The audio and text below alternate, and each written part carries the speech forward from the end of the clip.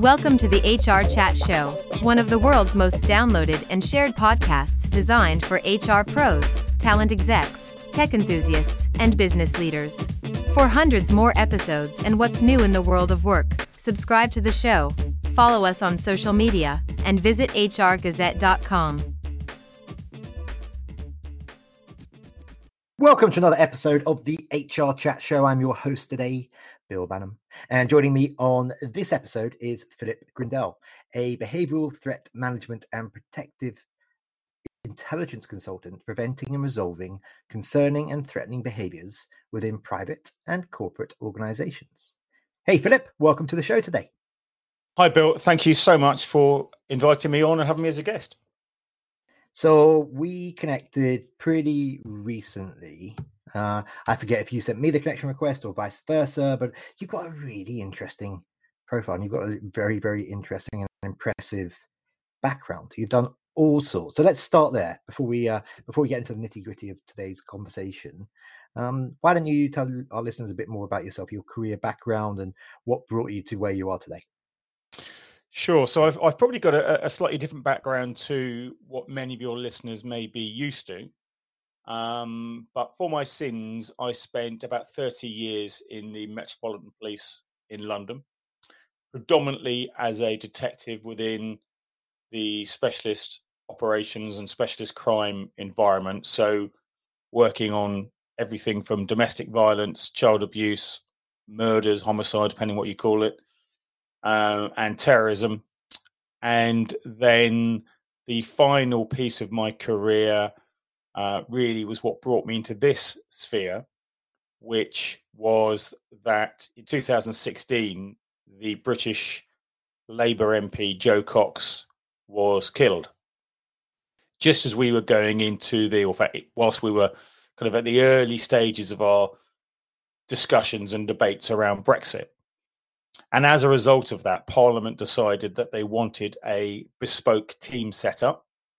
And I was the person that was tasked with going into Parliament, setting up that team to look at all the threats and abuse and intimidation of our MPs and their staff and families, put together all the security plans to keep them safe, and nice simple task, stop the next attack, which we were fortunate enough to do. And we did it by using behavioral threat management that I had been fortunate enough to learn from the person who wrote the very first piece of research on it for the US Secret Service. And interestingly, what I was actually running, but I didn't realize that was what it was called, was a workplace violence team. And there's controversy around that term, conscious of that. But effectively, that's what I was doing. I was trying to keep people safe while they're at work. And that's really how I got into the sort of business I'm in now. In the fast-changing new world of work, organizations that want to succeed must support their teams to develop the right skills for today and for the future. As practical learning experts, Holt EF Corporate Education helps organizations and employees of all levels to develop the critical business skills, attitudes, and behaviors they need to be successful. We combine the expertise and agility of a boutique learning partner with the resources of a trusted, global organization. Learn more at holtef.com.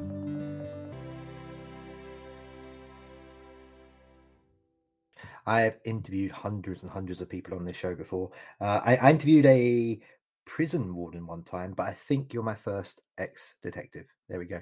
Okay, so your company, Diffuse, it is, as you mentioned, it's a behavioral threat management specialist with expertise in preventing and resolving issues with concerning behaviors from problematic, fixated, and obsessive folks. Tell us a bit more. Yeah, so this became a bit of a passion project when I was in Parliament, and we would find ourselves amongst the thousands and thousands of abusive and challenging messages and communications that came into Parliament. Within that were this subgroup who became fixated, and they can be described as people who are harassing, people who are stalking, and at the most extreme end, people who go on to commit violent acts or try to commit violent acts, the most significant of which is when they try and kill people. And we had all those elements. And so this element around this behavior or these behaviors of concern, because what often happens is that we end up trying to stop this very serious thing at the end. But actually, if we're alive to the behaviors of concern, we can stop it further down or downstream, which enables really a number of things. One is clearly the people that we're looking after are kept safer. They're less anxious and put in fear, but also that the individuals that are posing these threats potentially get the help they need. And we don't end up with the catastrophic end result of people being very seriously injured or very seriously scared, some people killing themselves in the process or ending up with long prison sentences. So it became a real passion for me around looking at fixated people. How do they behave? I wrote a dissertation on it around for my master's degree around it, looking at how do they target politicians. And there are some key indicators and key behaviors that they follow. And it becomes irrelevant whatever their political motivations or what their grievances are, they tend to follow similar patterns. And so that's really how, or one of the centerpieces of Diffuse and what we do is dealing with those issues. Thanks for tuning in to the HR Chat podcast. If you're enjoying this episode, we'd really appreciate it if you could subscribe and leave a 5-star review on your podcast platform of choice. And now, back to the conversation. Okay, thank you. Let's talk a little bit about the circumstances that may lead to these issues and lead to these situations. So the mission of Diffuse is, and I'm quoting now, to enable the clients we work with to feel safe. That sounds like a pretty good mission to me. So what are some of those situations where leaders, and I understand that principally you're working with leaders, but also employees may feel unsafe, and how common is this in the workplace? Well, firstly, I think it's a great deal more common than we perhaps recognize. We've just done some research, and along that research, we obviously find other research that's been done. And certainly in the UK at the present time, somewhere in the region of just under 70% of all issues at work go unreported for a number of different reasons. But these behaviors tend to be, at their most extreme, caused by some form of grievance. And a grievance is formed because somebody has some blame, they've suffered a loss, or they believe they've suffered a loss, they're angry about something, or they've been humiliated. Those are the four main types of causes of grievance.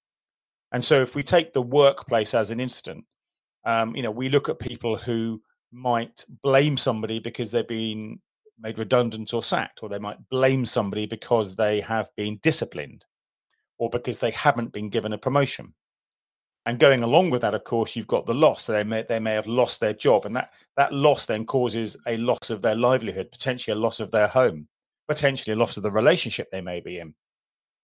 They may be angry about the way they're being treated. They may feel that what's happened is unfair, and the humiliation piece. If you're my age, you'll be familiar with people who've had that kind of walk of shame when they get their cardboard box and they're escorted off the premises. Well, by humiliating people in that manner, you're at risk of generating and creating someone who has a grievance against you.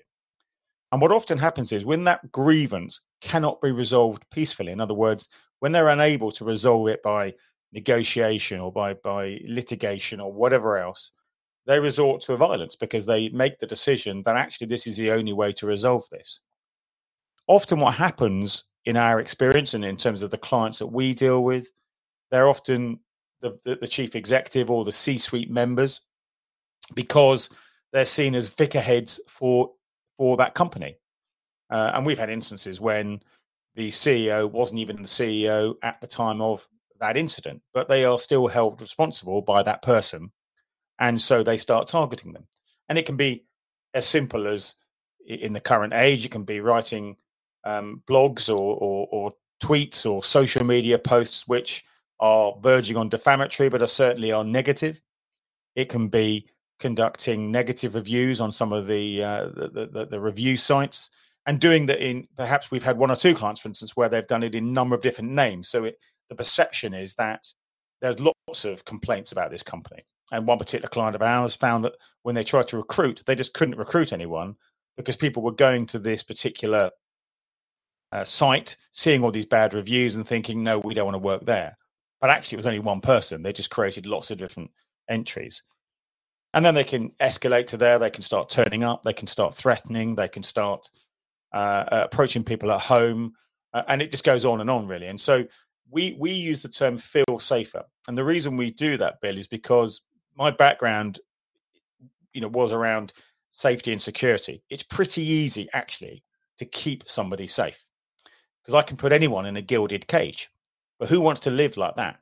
You want to go about your normal way of life, feeling safe, free from anxiety, free from concern that something's going to happen, free from this fear that this person's going to cause you physical, reputational, or psychological harm.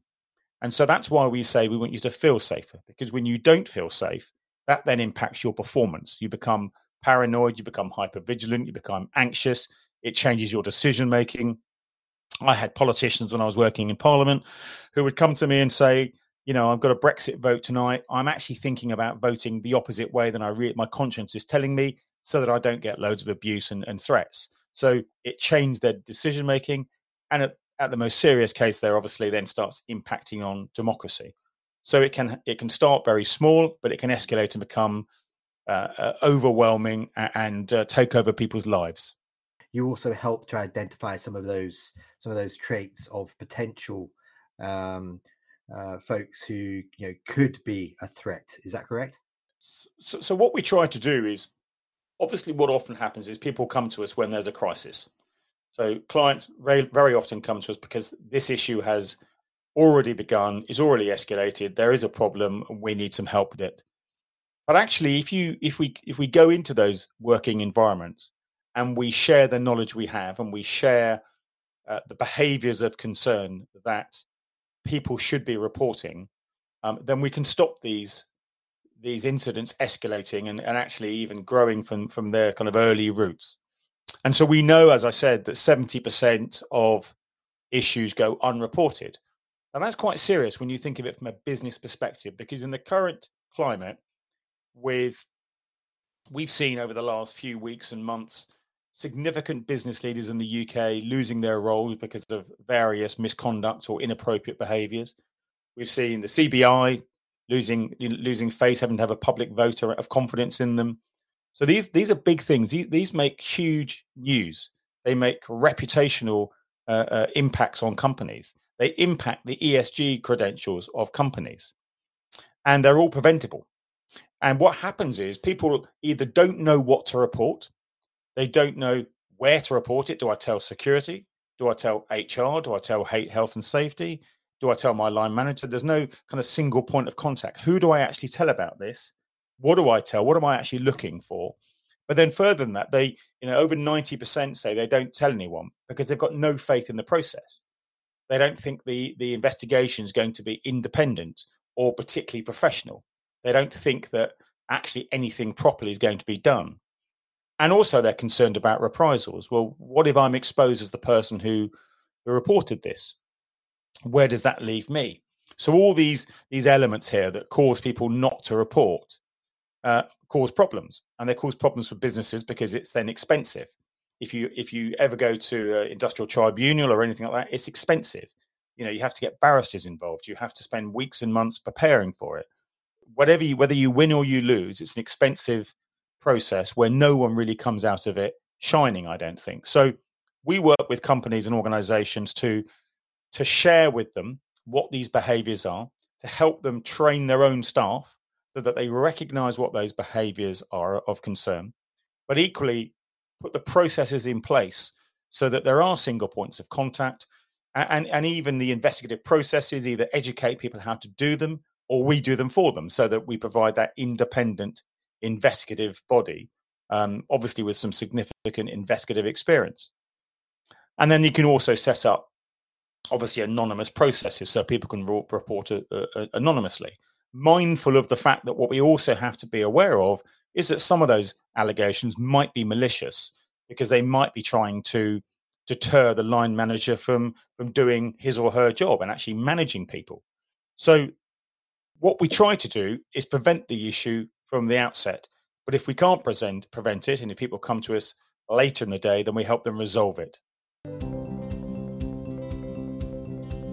Once in a while, an event series is born that shakes things up, it makes you think differently, and it leaves you inspired.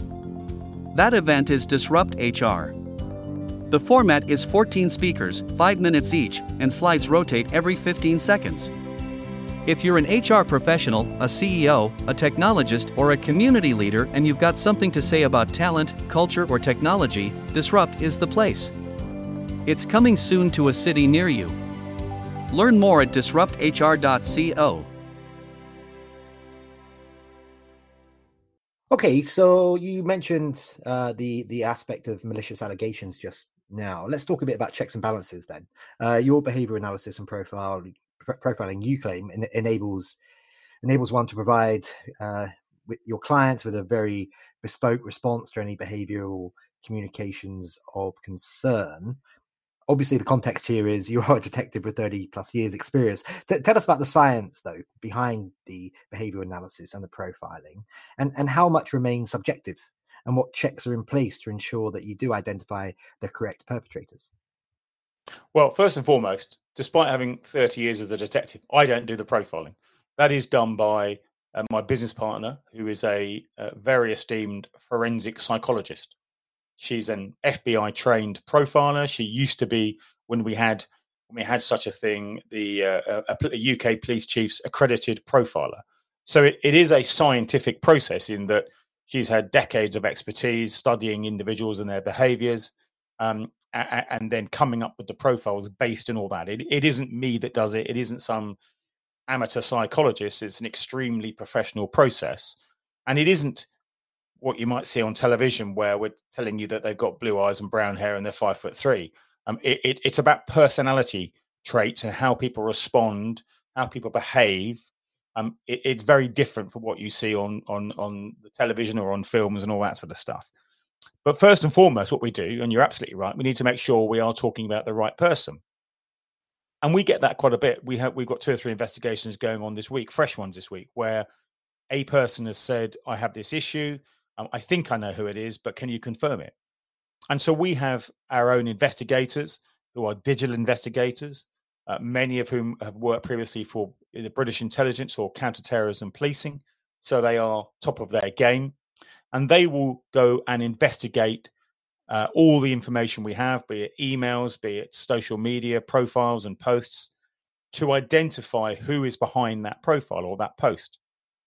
And very often we can do that. We've been hugely successful around the world doing that in various different languages and various different countries around, being able to identify through the same person having the same profile, through reverse imaging, through IP addresses, the whole gambit of different techniques in which you can identify who somebody is online. But there are the odd occasion where we can't do that. We simply can't identify somebody, and therefore we're left with an anonymous person. But we can still conduct the profiling on the anonymous person based on the communication and based on the behaviors that we're seeing. So what we're trying to do is say, this person, these are the risks, these are the behaviors this person is likely to exhibit, and this is how they are likely to behave when you do X, Y, and Z. It is not a horoscope. It's not us saying, this is what's going to happen, end of. It's about likelihood. And it's gauged around how much information we have and how accurate we can be. And quite clearly, if we don't have sufficient evidence, we can't make that assessment. But it is a scientific process. It is very professional. It is used around the world by experts in various different guises, very often forensic psychologists who are trained to do that and qualified to do that and have huge experience. It certainly isn't something that I do. My business is around the sort of threat assessment element of it and the investigative element of it. But it's about trying to give our clients the very best picture of an individual so that we can ensure that we firstly identify we've got the right person, but secondly, we've got the best information. And if we if we take ourselves back to the 7 Habits of Highly Effective People, one of my favorite ones there was, seek first to understand. And that's what we're trying to do. We're trying to really get behind the profile, get behind the person, to really understand who they are and how they behave and what issues they may have. And then we look at what sort of strategy we might have to resolve this issue. Now then, when you and I had our prep call, I think about a week ago, Philip, I mentioned at the time, I said, I'm going to pull you up, Philip, on this term workplace violence, because my understanding of how you use it is quite broad.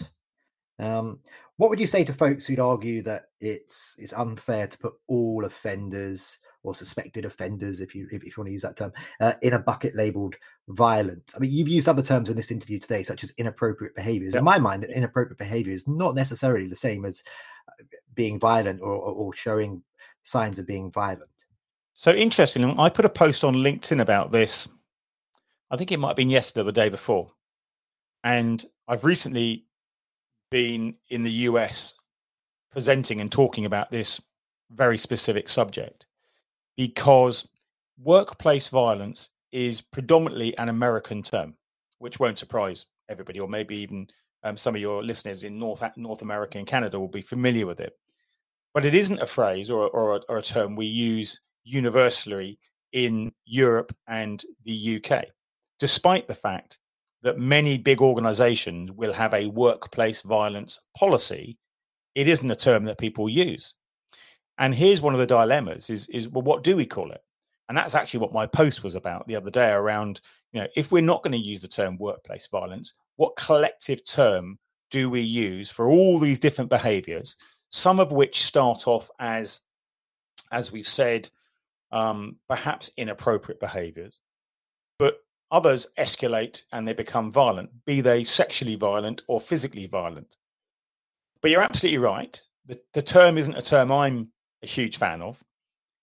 Hence the reason I put the post out there to say, well, what other terms should we be using?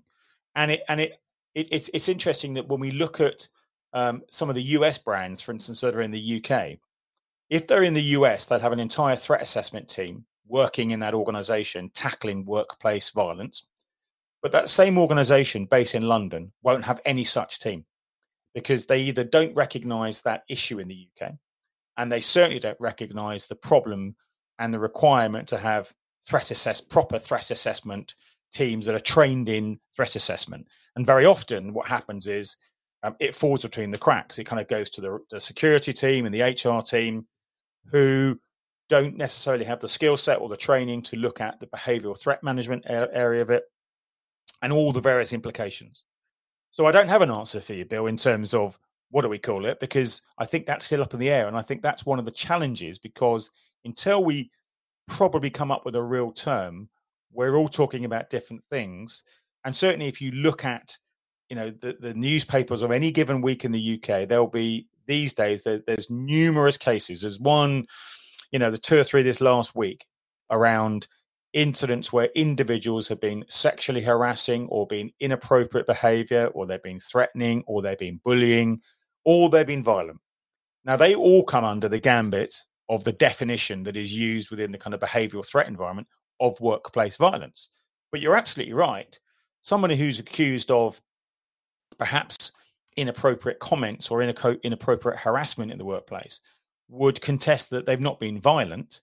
And I would argue that they're probably right. But that's the term that is used. And it is perhaps a clunky term. But I'd be fascinated, if your listeners have got views on what else should be the collective term, then I'd be more than interested to have them communicate them with me, because I want there to be a better term than that as well. Okay, maybe we can start with harassment and then it builds up from there. But that's a discussion for another time. We're almost out of time here. I want to make sure that we tick off those 4 categories that make up workplace violence, just using that term for the time being. But we've only got a few minutes left. So in 90 seconds or less, Philip, I'm going to challenge you. What are those 4 categories? So you just make sure you run through those, that we've got a clear definition of each. So the first one's criminal intent. So very simply, criminals, robbers, shoplifters, trespassers, people committing criminal damage. They all fall within workplace violence. Secondly, we have the customer client. This is when a person has a relationship with a business, such as a customer, client, patient, etc. Often this will start out as a complaint about customer service or product failure, and often it's put into customer services, but it can escalate and become threatening and violent. Very much more common among frontline workers, where they get attacked or they get assaulted or they get threatened at work. The third category is worker on worker. So this is where an employee or a past employee attacks, bullies, harasses, threatens other employees or past employees in the workplace. And these are the ones that very often target their line manager, the HR professionals, or the C-suite. And then finally, we have personal relationships and familiar violence. And this is either where people are in a relationship together within the workplace, or their external relationships move into a work issue, such as someone who's going through a divorce, someone who's a victim of domestic violence, or a child custody issue. And it ends up at work because the one place they know they're going to be at any specific time is at work. And then the problem comes to work. And we've seen some pretty significant issues around this in the UK, and at least one I can think of that ended up in a murder. So they can be very minor or they can be the most serious offence. But those are the four categories. Thanks, Philip. You did that in under 90 seconds. Good work. And just finally for today, how can folks connect with you, Philip? So maybe that's... Yeah, sure. Well, I'm on LinkedIn. I think I'm the only Philip Grindell on LinkedIn. So you're more than welcome to connect with me on there. Our website is diffuseglobal.com, DEFUSE global.com. And you can contact me there. We have a podcast of our own called the Online Bodyguard, and newsletters, etc., that you can sign up to. But we'd love to hear from anybody who has any interest in this subject or has any concerns around anyone at work. And there will, of course, listeners, as always, be links in the show notes. That just leaves me to say for today, Philip, I've enjoyed getting to know you over these last couple of weeks. I hope we can get you in front of more audiences in the near future. But for now, thank you very much for being my guest. It's been an absolute pleasure. Thank you. And listeners, as always, until next time, happy working. Thanks for listening to the HR Chat Show. If you enjoyed this episode, why not subscribe and listen to some of the hundreds of episodes published by HR Gazette? And remember, for what's new in the world of work, subscribe to the show, follow us on social media, and visit hrgazette.com.